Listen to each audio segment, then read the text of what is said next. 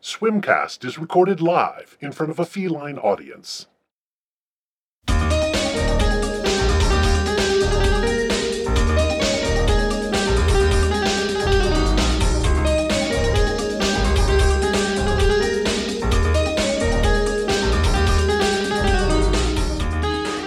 I'm Jessica.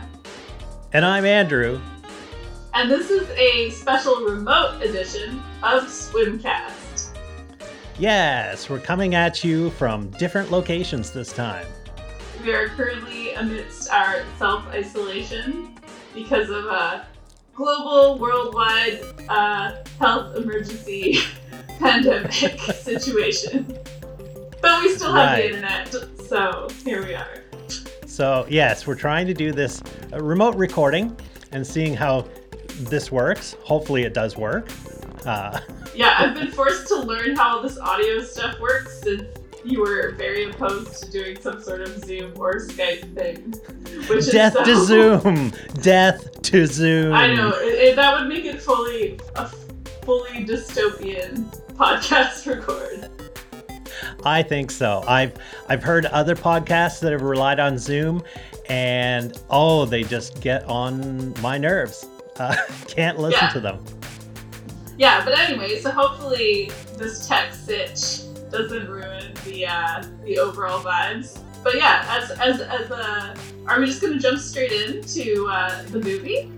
I guess so, because as we were talking before the show, we didn't want to get all depressed about yeah, so hey, the current sitch. Yeah, what's new with you? Oh, nothing. Haven't left my house in 2 months. Fine. Chill.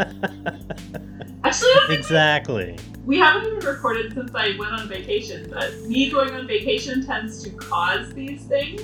Because one of the last times I was in Mexico was also H1N1 pandemic. So me traveling seems to spur these things on. So yeah, basically I got back and that's when everything went crazy and it was very stressful and scary for a long time. And now it's just waiting and being patient and doing our part and all that stuff. So right. And I know I've seen lots of memes online of how this spring has had about 14 months in it. Yeah, it's March 86.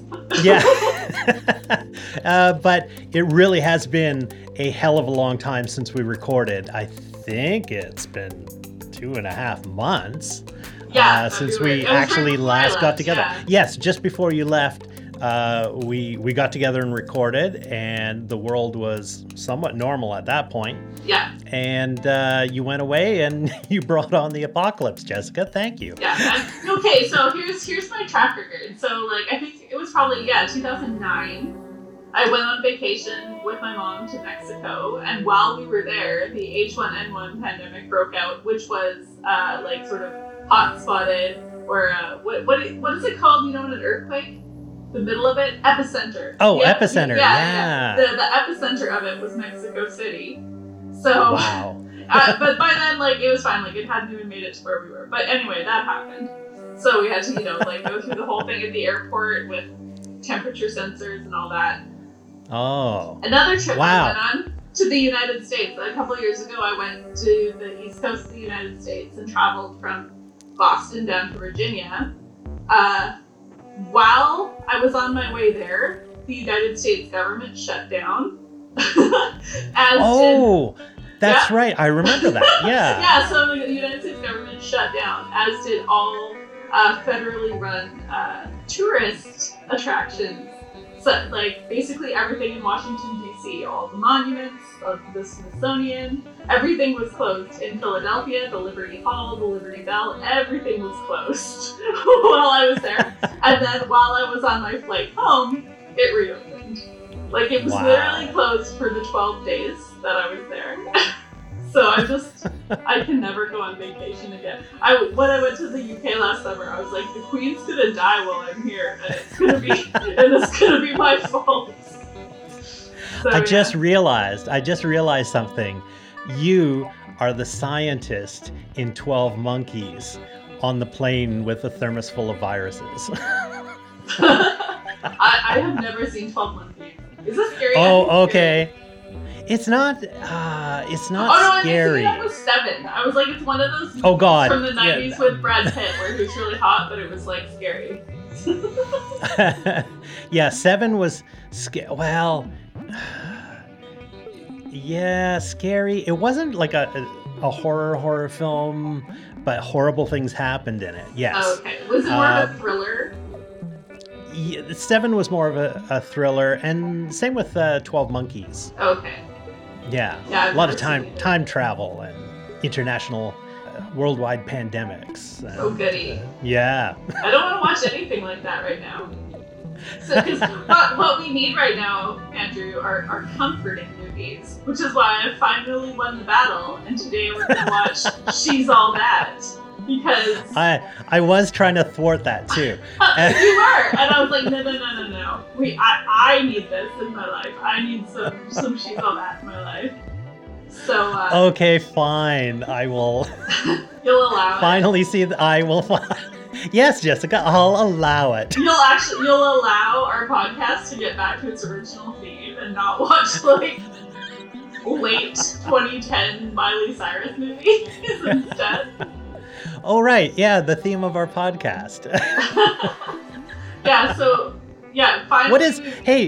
Why don't you remind us what the theme of, the original intent of this podcast was? Because we have deviated. Oh, that's true. We've deviated due to lack of source material.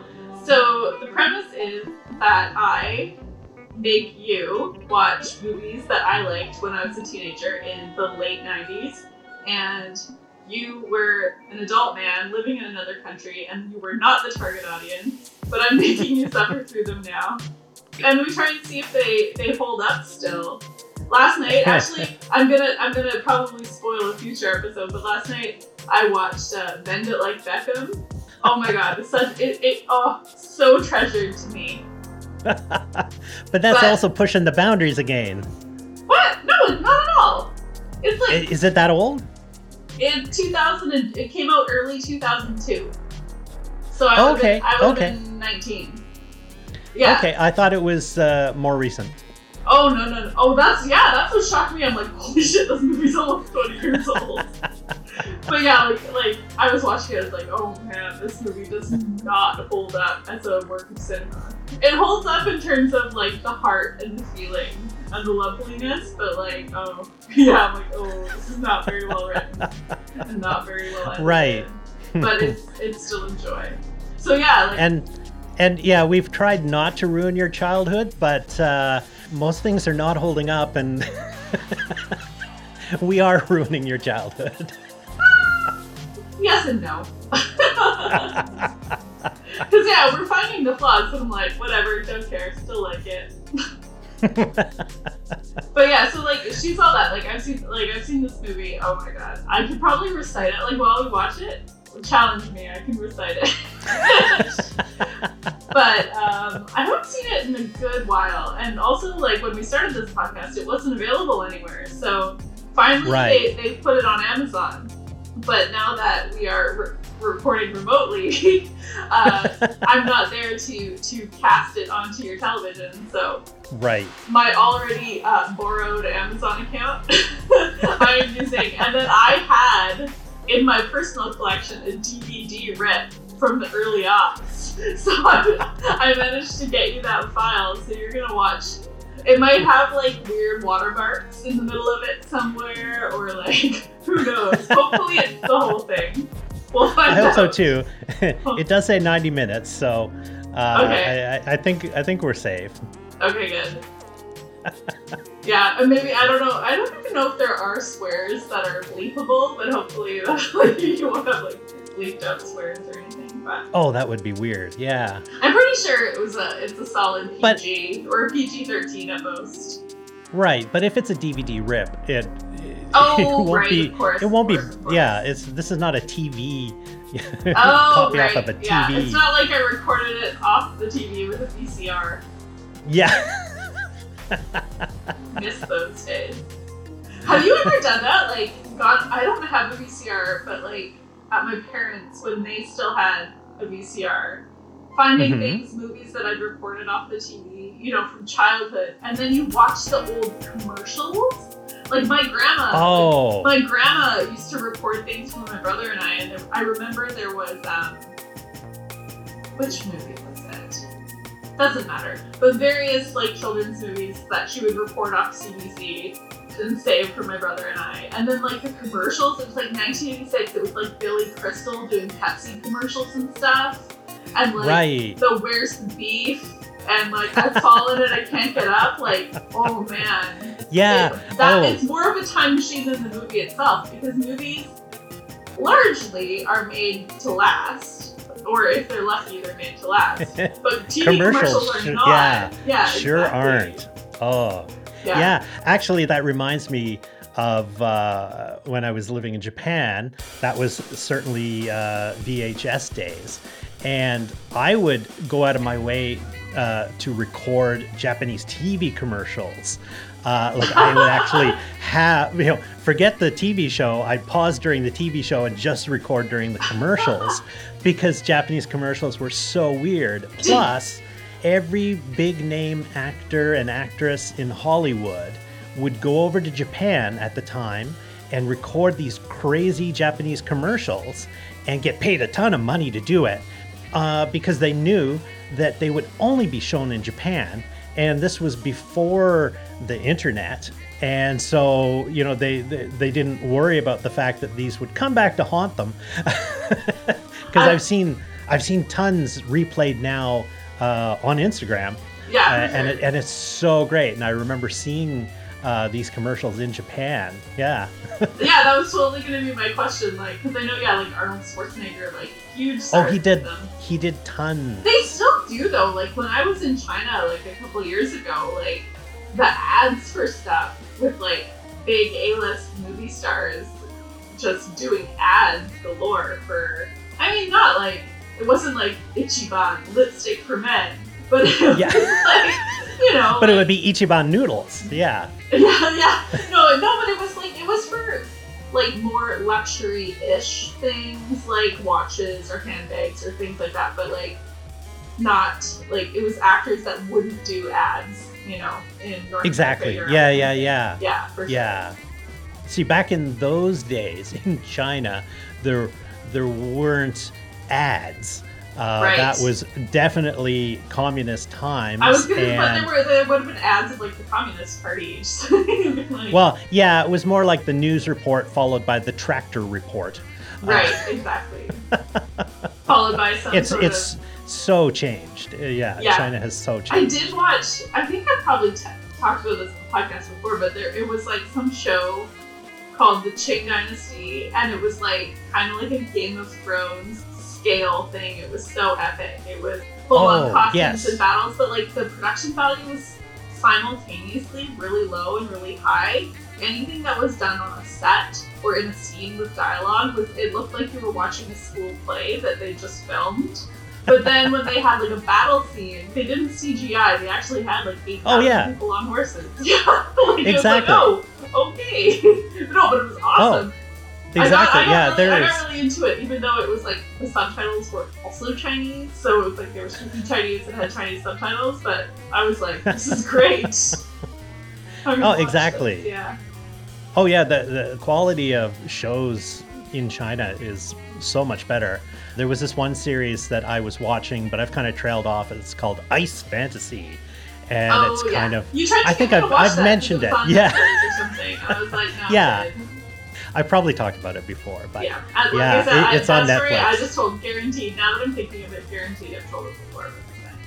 Well, like I said, we don't have any new stories because we're in the Panty D. Nothing's really how. Yeah, the Panty D, right? The Panty D. We've gotten off track. What do? We've gotten off track. Oh no, we've gotten off track. Let's reel it in. Gotta get back on track. Too sweet.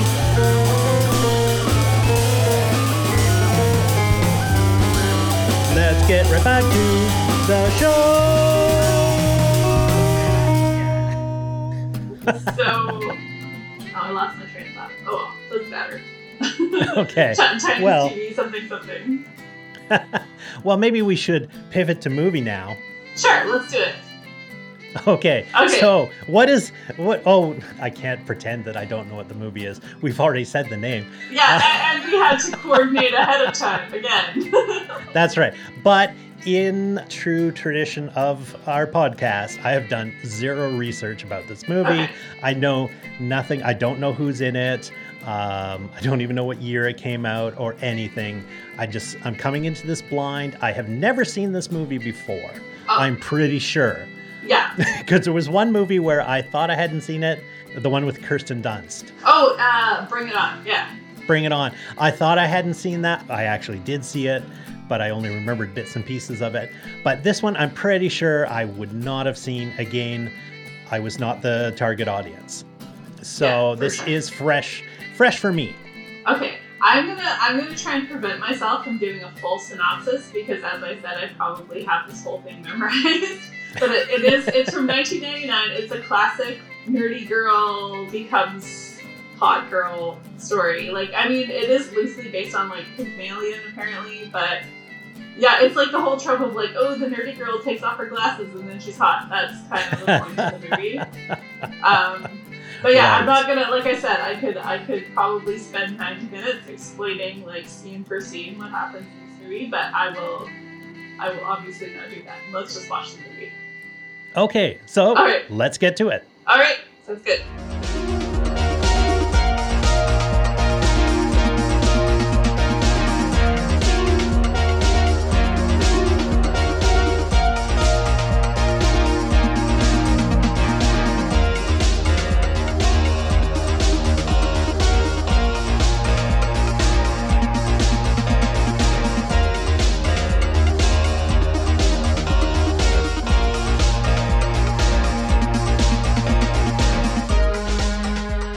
And we're back from the movie. After Clueless and now this movie, I think we've established now that if we watch a movie that I actually enjoy, I don't take any notes. I have nothing to say. Well, I took quite a few notes because there was lots to write down. I'm blanking though on we've watched another teen movie where there was a bet. What was that? Was that the 10 Things? Was that the first one we watched with Heath Ledger? Yeah, but that wasn't a bet. He was just paying him, right? Oh, okay. But similar. But there was a transaction that soured it for the female character in that movie. Yes, in both instances, the woman was being treated as someone else's property. That's correct. Yes, yeah. Okay, first troubling point of a 90s movie. But you have to just ignore that right off the bat because that's a given. I would say so. Okay. Let's start with the music because this actually had far more music than other movies we've seen. It didn't have the what do we call it? Like the studio singers.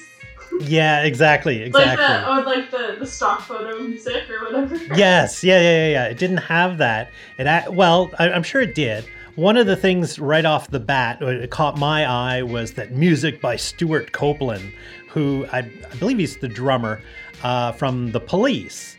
And there were certainly some of the incidental music that I'm going to go, wow, yeah, that really does have kind of the drumming style of The Police. And because I think I pointed that out to you in the soccer game. Yeah, the soccer game. You're like, oh, this sounds like The Police. And even when you said Stuart Copeland, like I was totally mixing it up with what's that local guy, Copeland? He's an artist. Oh. Douglas Copeland, the writer and artist. Yes, like obviously I'm familiar with The Police, but yeah. And when I looked at the credits too, obviously they had to pay Stuart Copeland a lot of money because, he features prominently in the opening credits. But when I was watching the final credits, it seems like, he did the drumming on various things, but other people were mixing the songs and writing the songs and Yeah, but those were the actual featured songs, right? Like no, just the section that related to Stuart Copeland was it wasn't like he was the genius behind the music. He was there playing drums, almost like a session player, not like he was creating the soundtrack. Didn't he? Isn't that how he was credited? Usually when it's like it's certainly like Danny it's Elfman certainly or whatever. Yeah, that's how it was kind of presented in the opening credits. But I'm saying when you looked at the credits at the end, it was like he's not the composer really.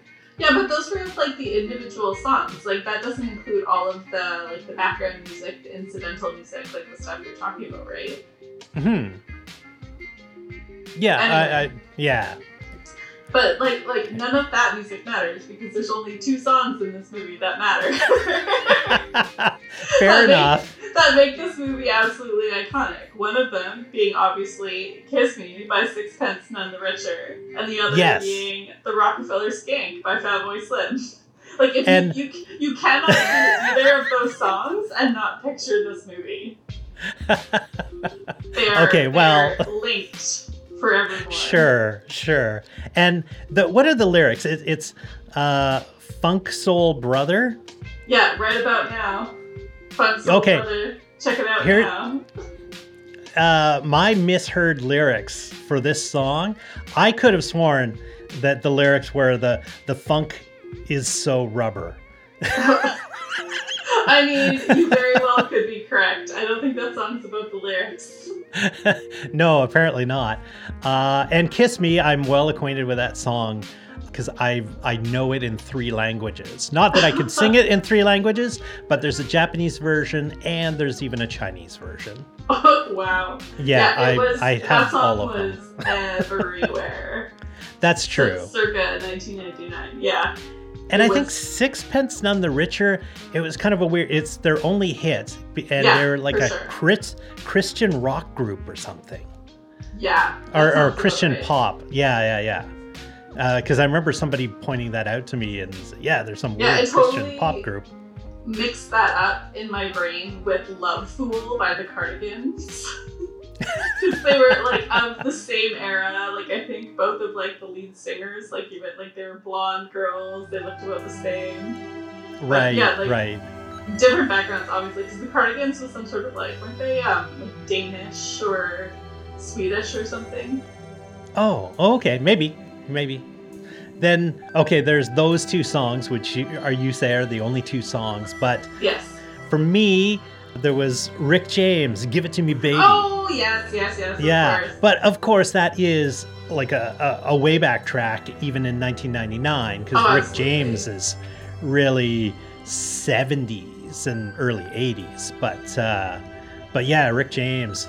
Yeah, the party scene. You gotta have a song at the party. Nobody had an amp though. Did you notice? The party was already in full swing when they got there, so that's you didn't true. See somebody arrive with the amp. Yeah. And nobody had the brie. Nigel with the brie. Oh man. Yeah. It's so classic. Oh, and one thing that surprised both of us is that in the music credits was a song called Be Free by the Black Eyed Peas. Yes, pre-Fergie Black Eyed Peas. Yeah, pre-Black Eyed Peas being a household name. Yeah, for sure. But back when they were legitimate. When they hadn't sold up. Oh man, okay, I'm going to sidetrack now. So last summer when I was in London and I went to the British Summertime, like big concert, like in Hyde Park. Yes. One of the, I would call them an opening act for Robbie Williams was the Black Eyed Peas, like without Fergie, obviously. And it was rough.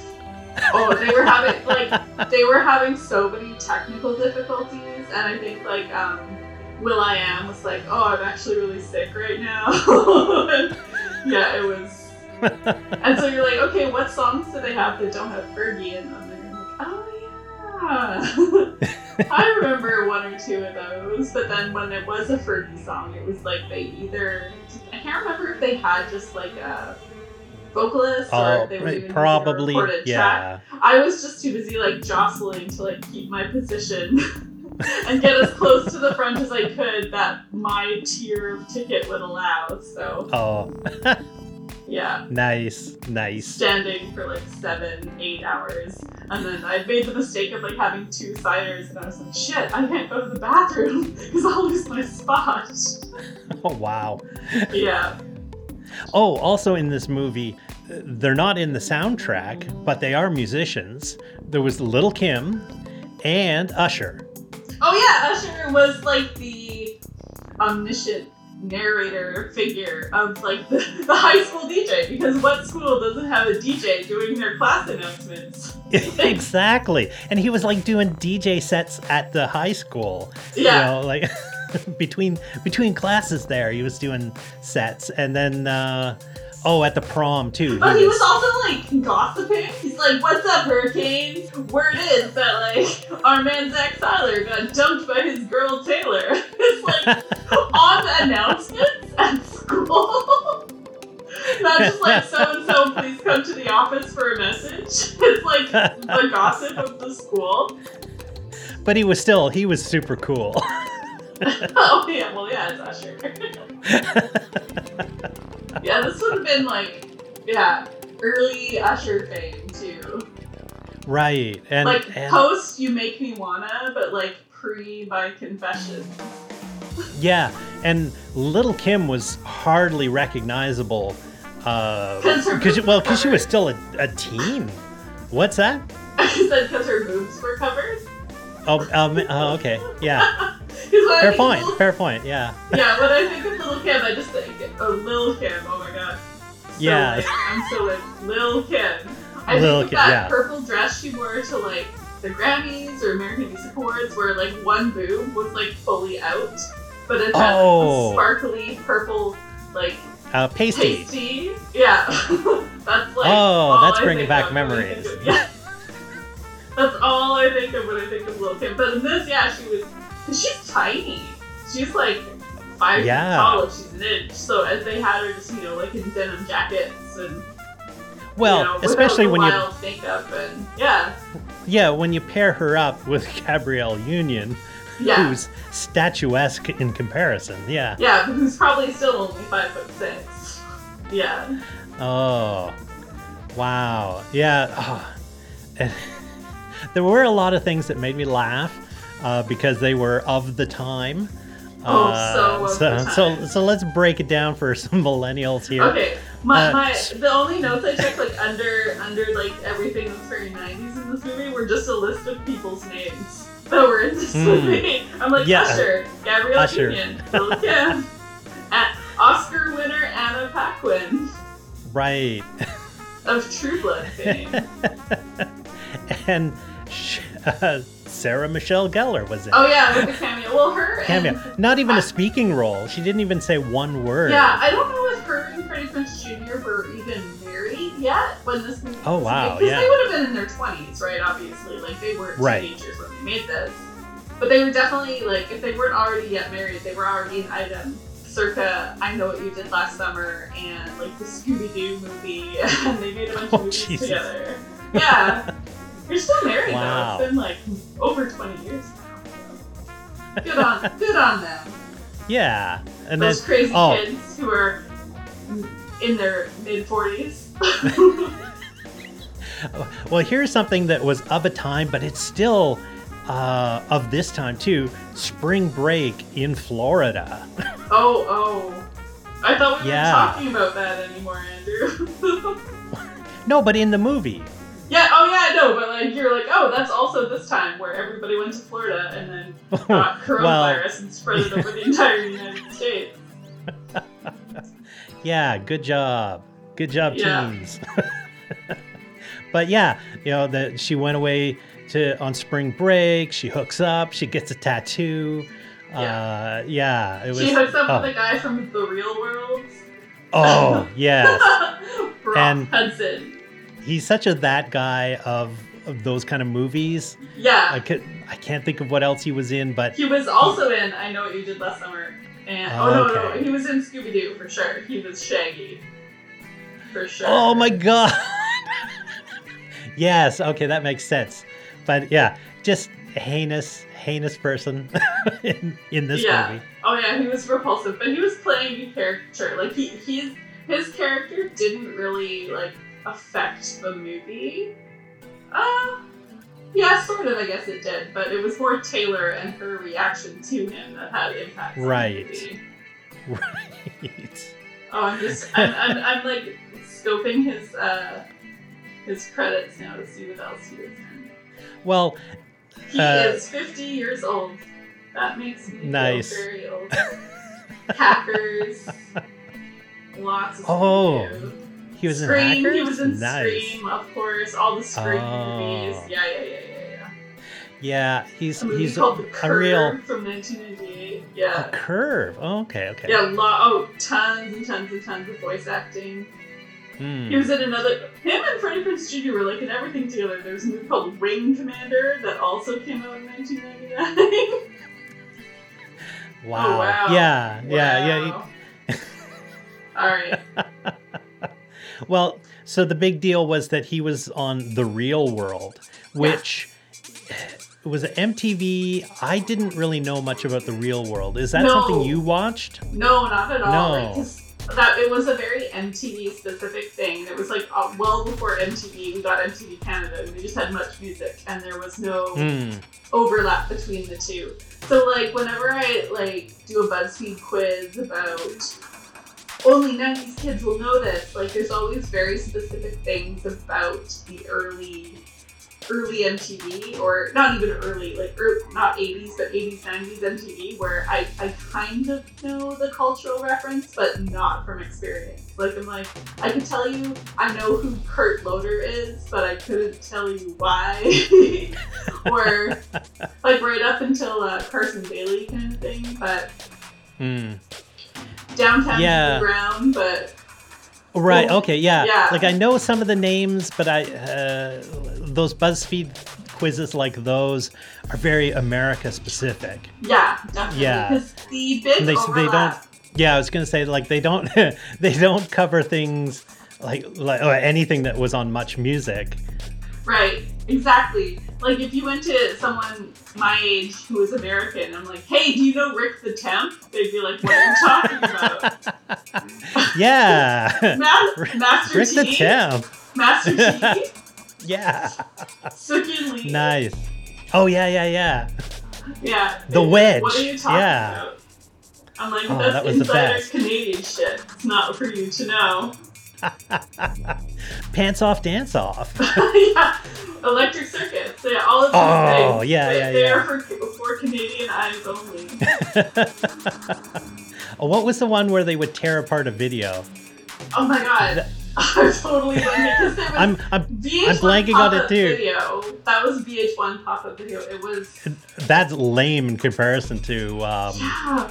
Oh my god, I'm totally blanking because all the Canadian comedians were on it, like Deborah exactly. And Trevor Boris and like. Trevor Boris, yeah. I love Trevor Boris. And what's her name? Selena something? Oh my god, I'm blanking on everyone's name so badly. Video on Trial, yeah. Yeah. That was the best. That's better than that was better than anything that MTV had. Oh, absolutely. Yeah. Oh, Ed the wow. Sock. Yeah. It's like, I'll take your Triumph the Insult comic dog and raise you Ed the Sock. Ed the Sock is way better. And he's back on Twitter. Ed the Sock, every year when he did his fromage of the worst yes. of the year. Oh, best. Oh, yeah. So, suck at Real World. Yeah, all your 90s MTV content, it was inferior. Yeah, I guess that was like early, what do you call that? Reality TV. Yeah, oh, absolutely. Yeah. Absolutely. Because they're all forced to live under the house. Exactly. Yeah. It was like the precursor for Big Brother. Oh, okay. And then if you want to like Survivor, like it was way before all of those other things. Because I noticed in the Real World house, they had actual arcade video games there. But that doesn't necessarily give you a time, because like if you go to like hipster bars or restaurants and stuff nowadays, they'll have those arcade games. Like there's always been that genre of like having pinball games or old school arcade games as kitsch. Yeah, but in the real world, it was all about being cutting edge. Was it? And yeah. They weren't about kitsch. True. They weren't true, about true. retro, So back then, what would they be playing video games on an Atari 2600? Pong. That would be pretty lame. No, they were playing Sega Genesis. That got a lot of name checking in this movie. That's right. Must have been a sponsor. Yeah. Hey Zach, want to play some Sega? I believe I was invited to play Sega. Hey son, how about that Sega? There's a lot of Sega time. Oh, and there was a lot of cool slang in this movie, like wigging out. Oh yeah, major wiggage. He's a real bitch magnet. But I wouldn't call any of it slang of the time though. I don't ever remember, even after watching this movie, using the term bitch magnet. I've never heard that too. It's great. just a testament to good movie writing. Yeah. There's so many classic lines. Well, okay, many. this was definitely not a line of the era, but the line "supersize my balls." Yeah. I just about fell off my chair. Oh yeah, that was like a giant like turn to camera wink line. Yes, absolutely. Supersize my balls. Yeah. And, okay, so speaking of lines, I think I might have even mentioned in a previous podcast, this movie has my all-time favorite line from any movie ever. Okay. Which what is it? Well, check who's back from spring break, looking all fine and shit. Best line, best delivery, any movie of all time. R.I.P. Yes. Paul Walker. Yeah. Oh, you've used this line before, and I've just looked at you with a blank look. Like I told you, and you're like, what? I don't get why that's so great. You might still not get why it's so great, but... Right. So Paul Walker. I thought the other lines from this movie that I liked that were iconic. I did not. Oh. Yeah, no, I was just going to say Paul Walker was, so hateable in this movie. Because, again, Paul Walker was in a ton of movies I didn't watch, like The Fast and the Furious. Yeah, like not 8 of them before he died or something, like 7. Right, yeah. So I'm not, again, this is like Heath Ledger. I'm seeing these actors for the first time. Right. Yeah, I have never seen and plan to never see a single Fast and the Furious movie. And luckily, it's totally out of the scope of our podcast. So you're safe. I can't even quasi-legitimately bring it into the podcast. Yeah, exactly. I'm trying to think of what else he was in that's not this or Fast and Furious. Was he? I was like Varsity Blues. I was like, no, that wasn't him. That was Dawson from Dawson's Creek. I cannot think of another movie he was in. My brain is just all sorts of non-functional today. I'm gonna try and find it while we're talking. I wrote down another line from the movie that, again, was not part of the culture, but it's such a great line in this movie when Taylor says, she's angry and says, "Jump up my ass." Jump up my ass. I know that is a great. Speaking of ass jumping, when Brock Hudson does his karaoke of the Rick James song. Yeah. What else? There's great lines. I should have. Oh my god, my brain. I told you before we started recording today, I was like, my attention span is not feeling very good today, and this is case in point. I cannot remember shows that'll show. I was like, I have this movie memorized. I don't need to take notes, and now I can't remember any of it. Well, obviously, one of the classic lines when it is revealed that there was a bet to make her prom queen, was the Right. Am I a bet? Am I a bet? Am I a fucking bet? Also classic. Alright. Let's see. Oh, they reference Tony Robbins. Oh, yeah. When somebody says, chill, Tony Robbins. Yeah, she's like, 18, you're old enough to make your own decisions, or something like that. The movie's Fast and the Furious. Okay, he was in at least 7 Fast and Furious movies. Let's see. Into the Blue, I think that was a surfing. Oh, that was a surfing. Oh. Jessica Alba. Jessica Alba, Of course yes. Oh, he was in Varsity Blues. Okay, yes, I was not making that up. All right. Okay, because I know Into the Blue, but Of course you would. yes. Meet the Deedles. I vaguely remember that. Whoa. Hustlers? That's not the stripper. Oh, Pawn Shop Chronicle. It must have had it several names. Oh, But, weird. oh, Bottoms Up, starring. Is that Paris Hilton? Oh my god. Well, we might need to. This is. Okay. This is gonna be our next Private Valentine Blonde and Dangerous. We gotta find this Bottoms Up, starring Paris Hilton. I accept this. Oh my god. Oh, wait, let's see. This is great audio content. Me reading Paris Hilton's IMDb. Okay, well, there's another character that we've seen in another movie.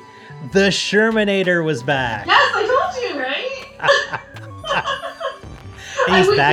He's back as Pubes Boy. Oh god. We have yet to watch where he is the Shermanator in American Pie. We've only seen him Oh in crap, because stuff. he wasn't the Shermanator in the movie we saw. He was just the weird kid who stole Yeah. everything. Yeah, was it Can't Hardly Wait?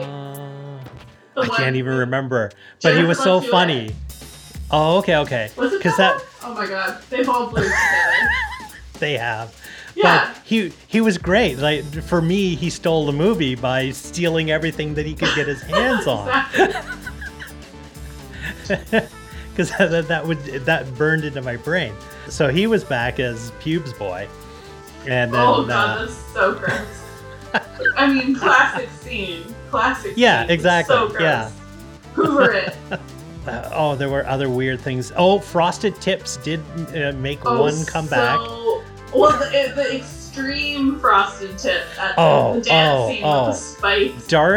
Dark Roots, and then it It was like only all over spiky points, bleached points hair. Oh my god.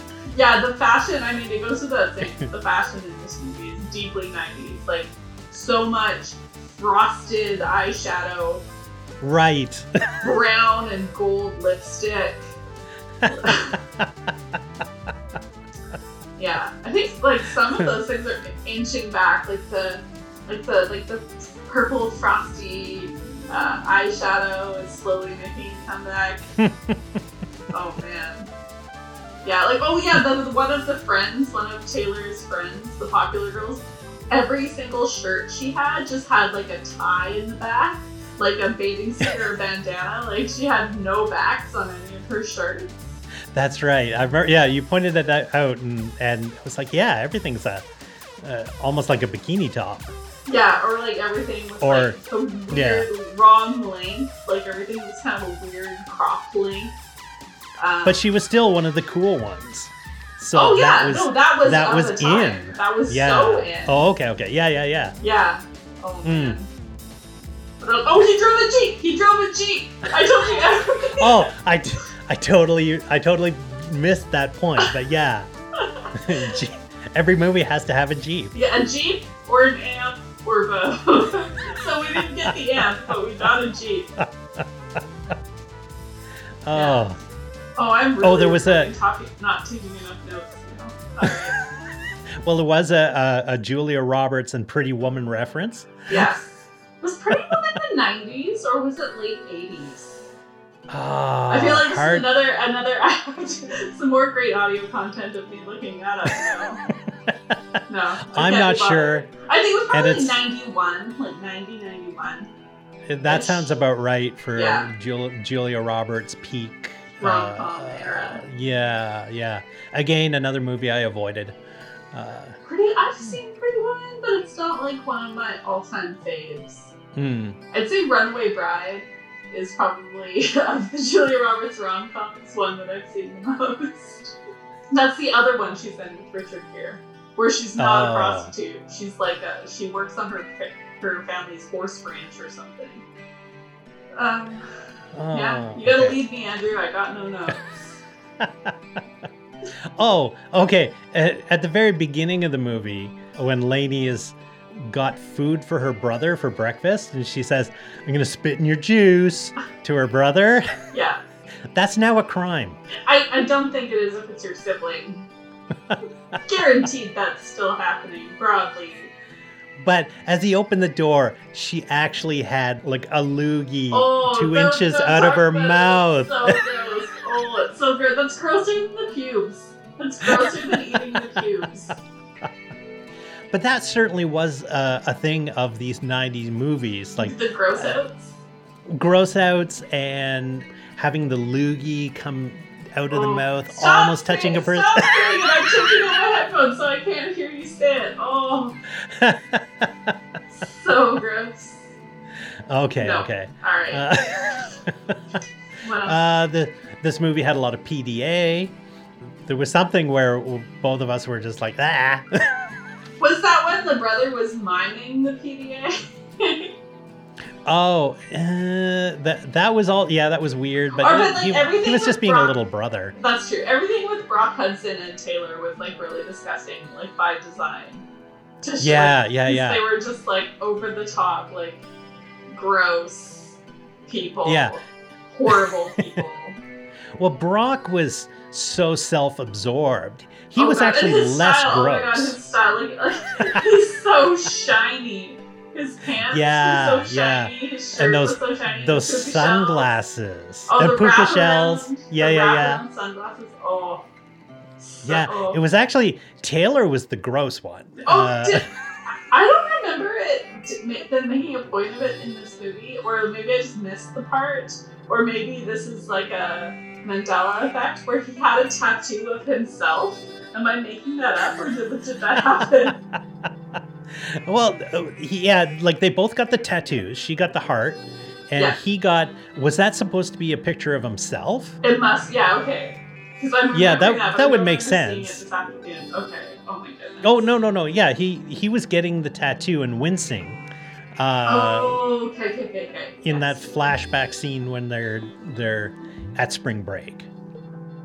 Also in the Woker joke, betting on a female, turning her into the prom queen. Yeah. Oh yeah, so like that's the complete objectification of women, like at the beginning. But like I said, like similar to other movies, I'm looking past that because this is one of my favorite movies of all time. When they're like, "How about her?" He's like body odor, weird boobs, I can handle. Scary and inaccessible is another thing where it's like the hottest girl but with glasses on. Yeah. And overalls, like paint covered overalls.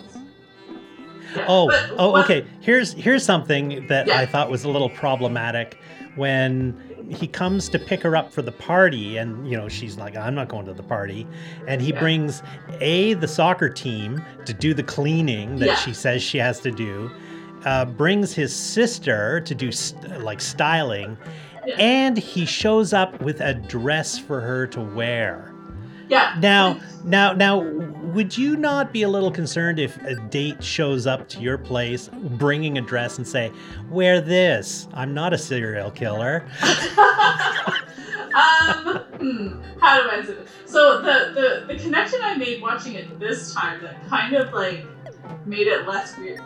Like you said, that could be kind of weird, but I was like, it was probably his sister's dress. So it's not like he picked that's probably where it came from, because it's not like he went shopping and was like, it puts the lotion on the skin, it puts the lotion in the basket. I was like, he didn't just have this dress lying around that he puts on people before he murders them or something. It was probably the sister's dress. Okay, that's reasonable. I'm also playing it up because it certainly doesn't come across like serial killer vibes. No. But in real life, that is serial killer vibes. No, it depends how nice the dress was and how expensive it was. If it had clearly been worn by somebody else, I'd be like, the fuck it says. If it has the tags on it, all good. I'm like, sweet. No, I'm talking in real life. No, like I'm also talking in real life. Wow. You don't turn down free clothes.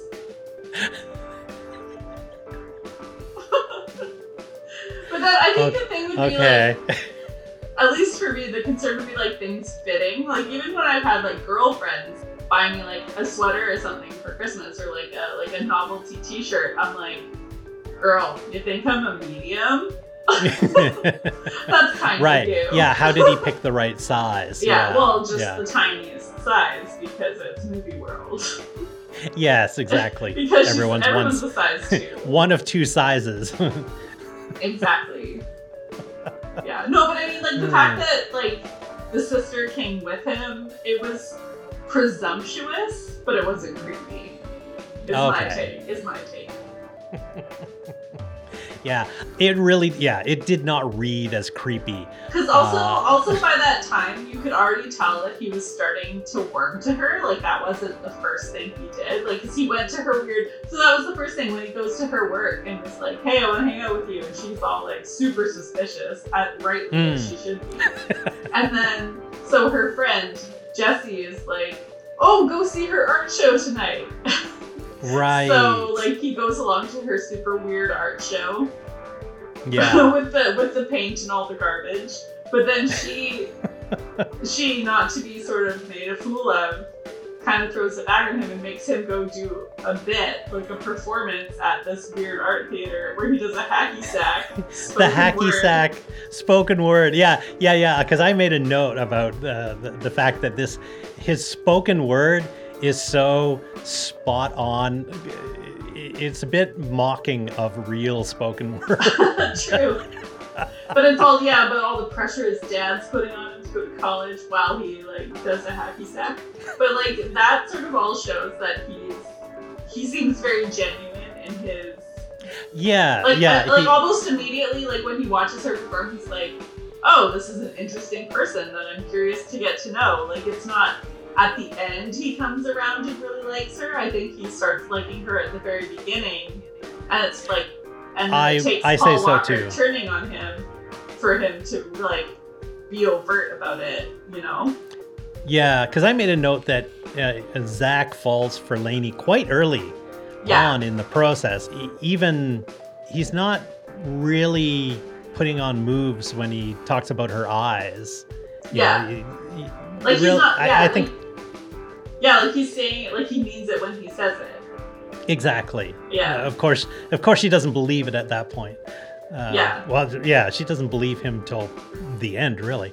But yeah, and I was impressed that the crowd at the performance art clapped at the end of a performance, as opposed to like, I'm surprised that they didn't have them like snapping their fingers. It wasn't slam poetry. It wasn't so I married an axe murderer. Yeah, but you know, those movie writers. Yeah. But yeah, like they clapped but like they kind of half-ass clapped, but at the same time I was like, it would have been almost funnier if they fully clapped and were like, oh my god, he's also a genius. Like in a very like artsy, like, oh, everyone's accepted here, everybody is like smart and genius. They were kind of like slow clapping him a little bit.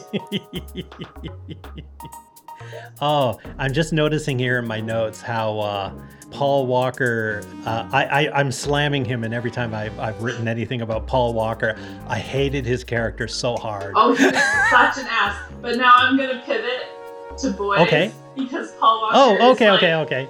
The hardest man I've ever seen. No word of a lie. Like, he's awful in this movie, but he's so hot. Like, I want to cry. Jessica, he was date rapey in this movie. No, and you still wanted... Okay, take his character out of it. 1999 Paul Walker. Oh my god.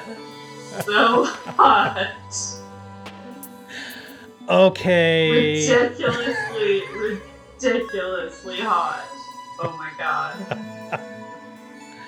Okay. I mean, also Freddie Prinze Jr. so cute. So like. So Zach is Freddie Prinze Jr., right? Yes. Yeah. Okay. He was pretty cool because he was a rich kid, but he wasn't nearly as much of a dick as most rich kids are in all of the other movies. Yeah, exactly. I'm trying to think. I wonder if maybe similar to She's the Man, that he was like the class president and like the best athlete at school, and he was a soccer player and not a football player. I'm wondering if that's because like it's really expensive to film football scenes in movies. And also, like, I guess partially too, like their faces and stuff would be covered. So if you have a star, you don't want to cover their face or whatever. But also, like, if you want to show them doing the sport, soccer is probably the easiest one. I shouldn't say like it's easy to fake, but compared to basketball, where it's like you actually have to make a basket to make it look like you know what you're doing, or football, which is a very physical sport. Right, and a lot of gear. Yeah, exactly. Because so often you think, it's like the quarterback of the football team. Or maybe you wouldn't believe that like the football player was really smart or something. I don't know. Because he was also had like the fourth highest GPA in their class. Yeah, that's right. To like every single Ivy League school. And yeah, he has daddy issues, and then he has a blow up with his dad, and you realize, maybe the dad's not a dick, because the dad certainly seems like he's the dick rich dad at the beginning of the movie. Yeah.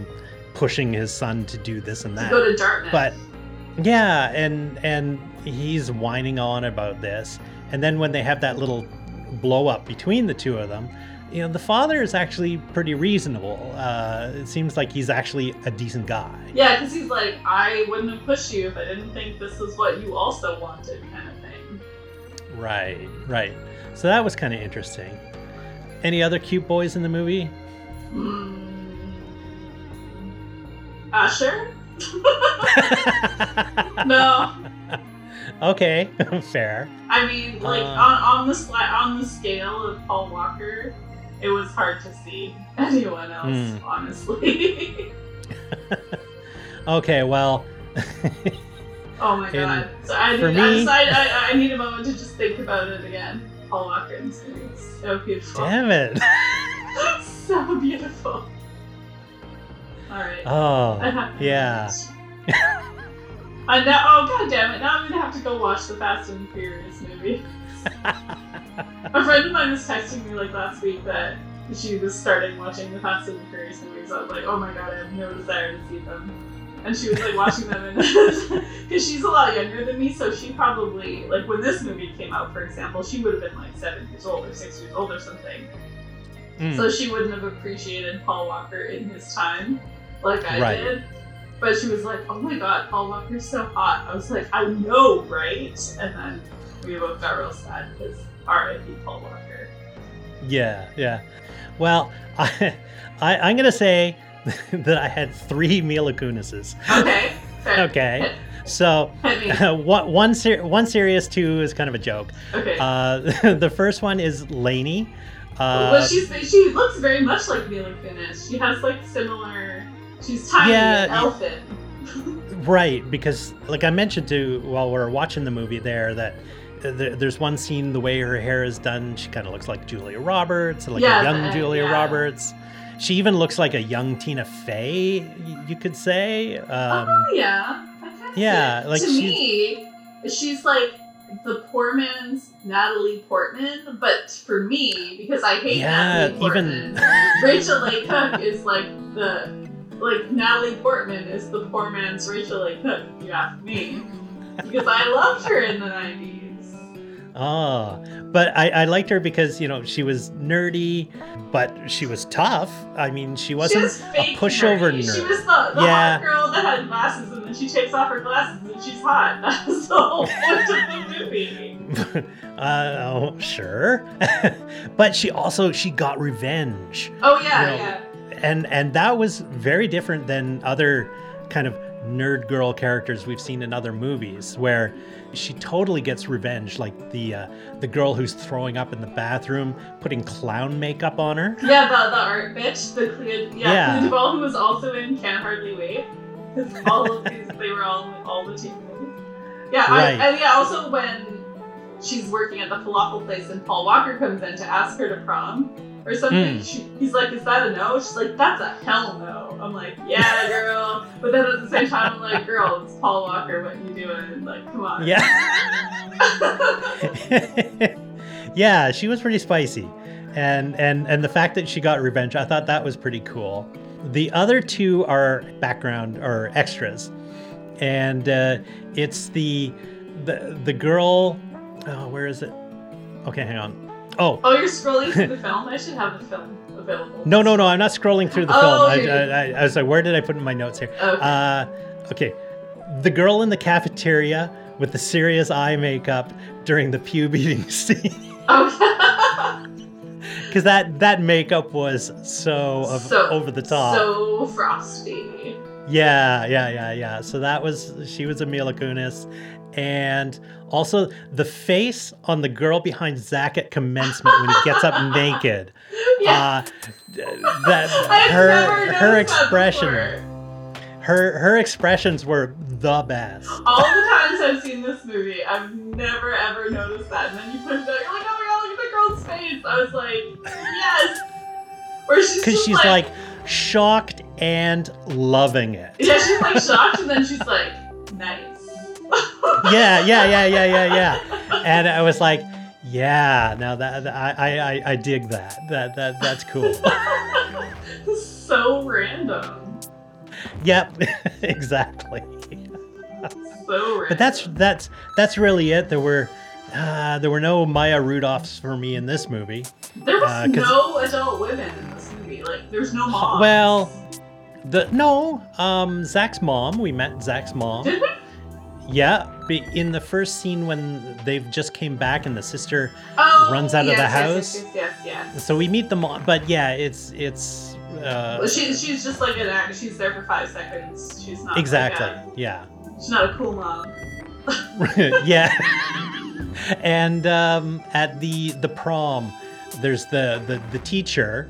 Who does the talking? Older. Yeah. But I mean, that's the only other adult female that I remember in this movie. Yeah, good point. Yeah, everything is centered on the team. You mean the art teacher? No, not even the art teacher. Oh, the one that was giving the crown. The crown, and there's the art teacher in this movie. I forgot about her. So she is the really only adult woman in this movie. The art teacher with lines. Right. Yeah, she has a serious part because she actually goes out of her way to help Lainey get into a good art school. Yes, but other than art class, they're never in class in this movie. They're never in class. There's no teachers. There's no like crusty old dean. Right. Wow. That's wild. Because there's no Tim Meadows as a cool principal. Who was announcing the prom king and prom queen? It would have been I guess the principal. I guess the principal and one of the teachers, like the woman who kisses Zach. But she's just kind of a random. Oh yeah, she faculty, or like the receptionist or the secretary or something. It could be, yeah. You don't know. But yeah, there's no principal. Like that's and I was, like a foil to anyone. That's disappointing. I was so annoyed too. It was like when the teacher or principal is talking, it's like, why is his mic so low? Why does he have to bend over to talk into the mic? Because it's on that weird little table. Yeah, exactly, but that mic, it could have reached up. They could have extended it. It drove me crazy. That was just, It was the 90s, Andrew. They didn't have the technology. Yeah, that's weird. There's so few adults. There was Mitch. Which one was Mitch? Mitch was the performance art, the underwear guy, doing the art, like inside that like loom with the two little people that were painted silver. Yeah, my soul Mitch. is an island. My car is a Ford. Yeah, but Mitch is Alexis Arquette before she transitioned into being a woman. Like the sister or brother, now sister of David Arquette and Patricia Arquette, who I think passed away recently. But yeah, that was who that was. So there's a lot of Okay, that's all totally news to me. Yeah, I know about the Arquette family. What is the actor's name who plays Lainey's dad?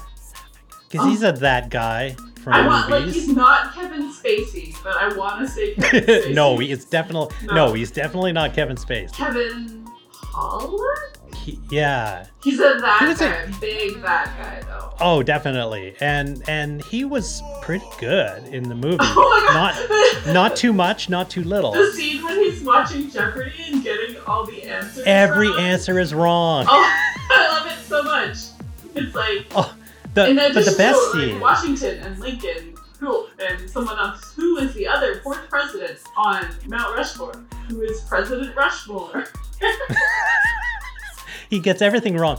And then when the soccer team is in cleaning up, there's a Jeopardy question. He says a wrong answer. And then one of the teenagers says what the real answer is. And then then the real answer is said. And he freaks out. It's like, who are you people? I know, it's like he doesn't even know that they're there. I know, it's so weird. I want to say that was like all those Jeopardy answers, like I want to say they were ad-libbed. But who knows? Like they had that vibe, like they could have been. Like he could have been like not saying anything or something. Because when she's on the phone saying, "I'm not going to the dance," blah blah blah, she's like, "You'd rather stay home and watch your dad watch Jeopardy in his underwear or something like that."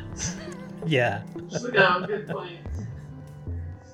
And her weird little brother, who is Kieran Culkin, like Macaulay Culkin's brother. The family resemblance is totally there. Yeah. Yeah, he's annoying little brother, but he's not the worst little brother. Yeah, because he's not super annoying. Like, he's really protective of Lainey, too, right? And she of him. That's true. Right? Yeah. Because, like, they didn't have their mom or whatever. So she was kind of his mom, basically. Because that's sort of what she says. She's like, I have to look after Simon and take care of Simon because, like, the dad works so much and stuff. And so that was why in the pube scene in the lunchroom when he's getting bullied by the Shermanator and the other guy who's wearing a shirt with a gun on it that said "Kill all the artists." Yeah. Which was alarming. This is pre-Columbine? Yeah.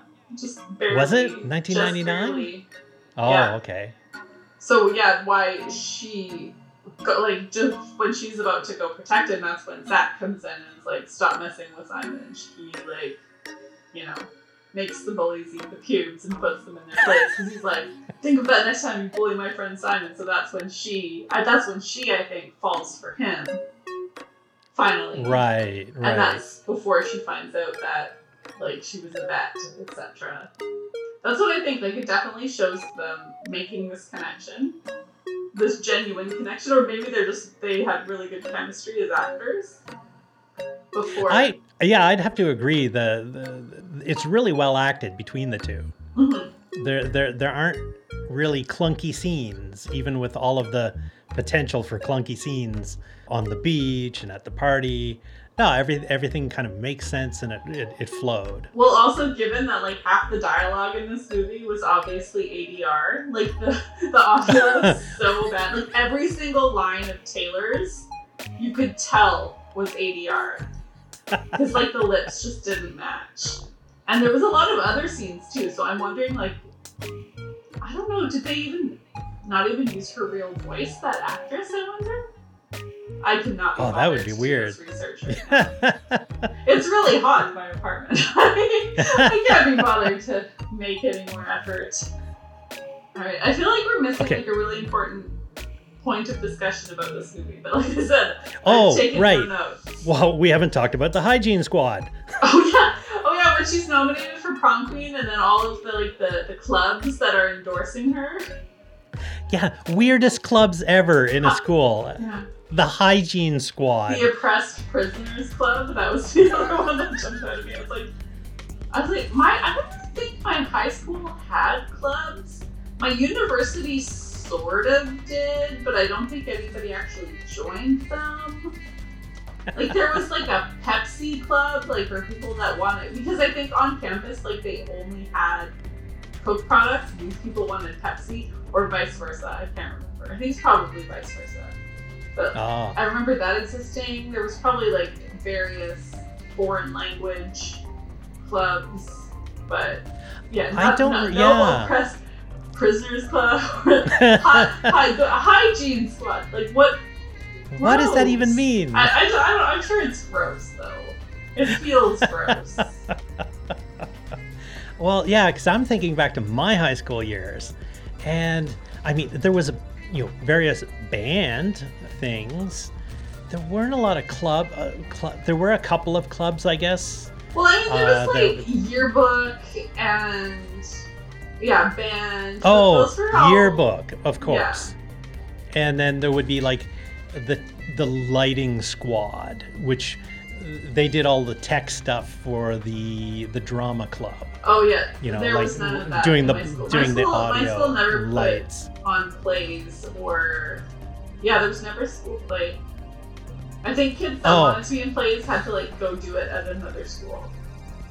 There was one club that I remember at my high school. I shit you not, it was called the Don Ho Flat Earth Society. Oh no. And it was just really a splinter group from the theater kids.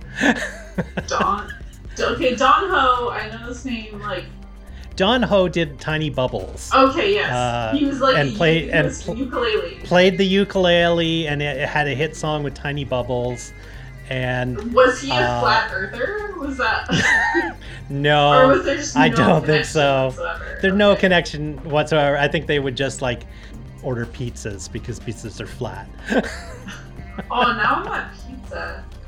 My whole house, because I have no windows open right now, like smells of an oven? slow cooker chili. Well, yeah, it is an oven. It's super hot, and it like has this nice like funky chili smell because I put a can of beer in my chili because that's what the recipe called for. So now it just kind of smells like, between that and the onions and like the cumin, it just smells like a giant fart in my whole apartment. And I really would like to open the windows.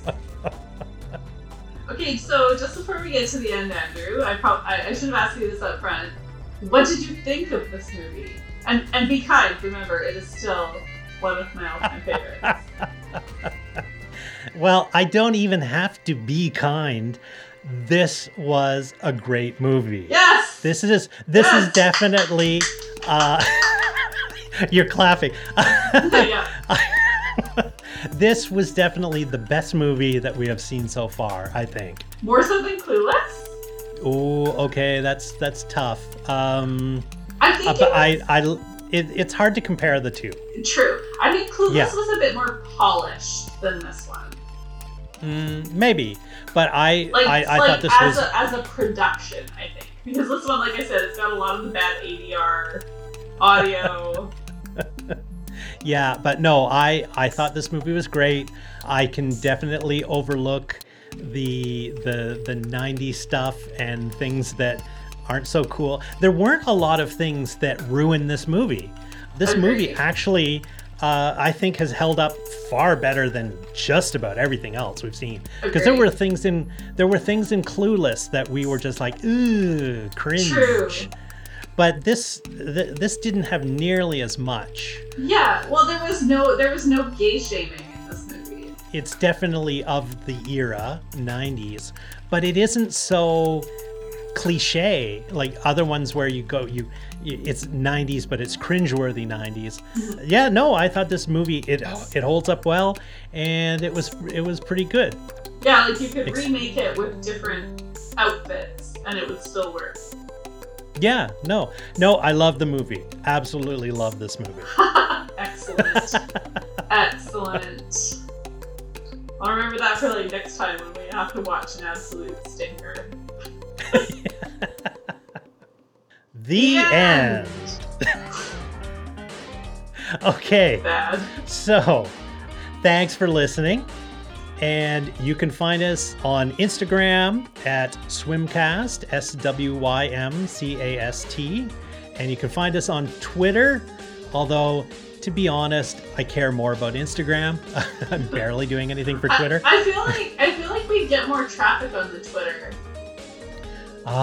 It's so hateful though. Well, there's like niches. Well, and we have a Gmail if you wanna email us. Yeah, I was gonna say that the only people that follow us on either are people that we know, so it's fine. But I think on Twitter it's easier to repost than it is on Instagram. Like to retweet something. True. Anyway, True. whatever. We're still in both places. You could email us if you feel so inclined at swimcast@gmail.com. And I think that's it. Yeah. There's nothing else. All right. Yeah. So hopefully this audio file survives the transfer to the cloud. Yes. And then if it works, then Hopefully this can get synced up properly.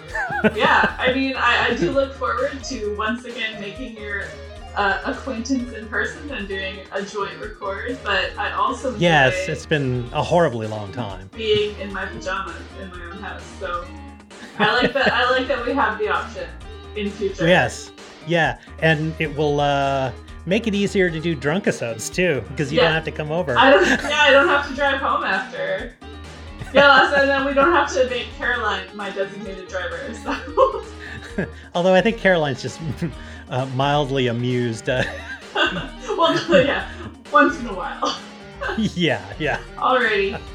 All right. Well, Okay. That's it. We'll see you next time, everybody. Thanks. Okay. Bye. Bye.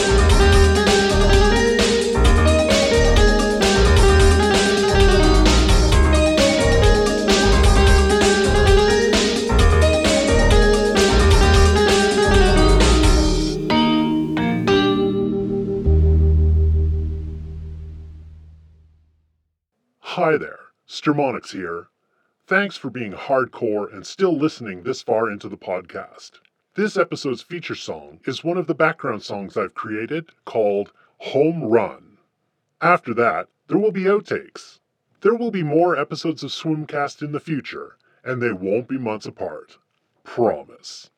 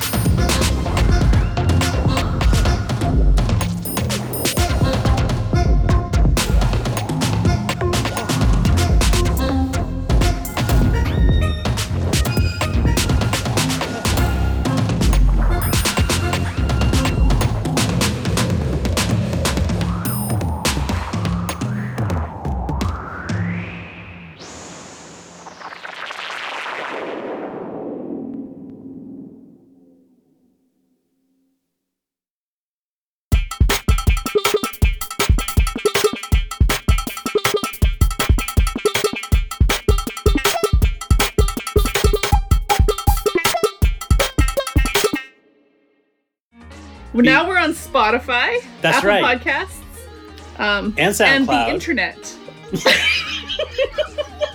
Oh, thanks for bringing up the internet. People would have never known to look on the internet.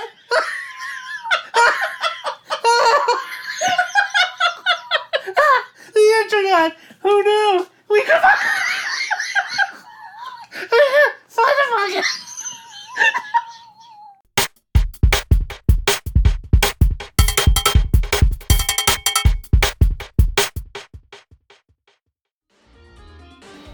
Jessica, tell me about the movie we're going to see today. What is the title of the movie? Does my name give some sort of distinct waveform on the recording? Because you seem to restart everything with my name very loud.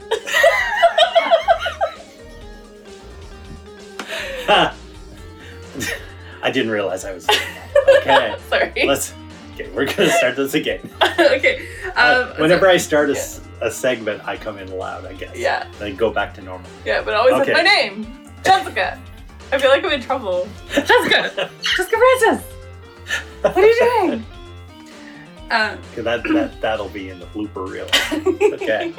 Okay, so we'll start this again. Okay. Swimcast is brought to you by ABC, the Anunnaki Broadcast Corporation, and heard on Nibiru Networks across the Tri-Galaxy region.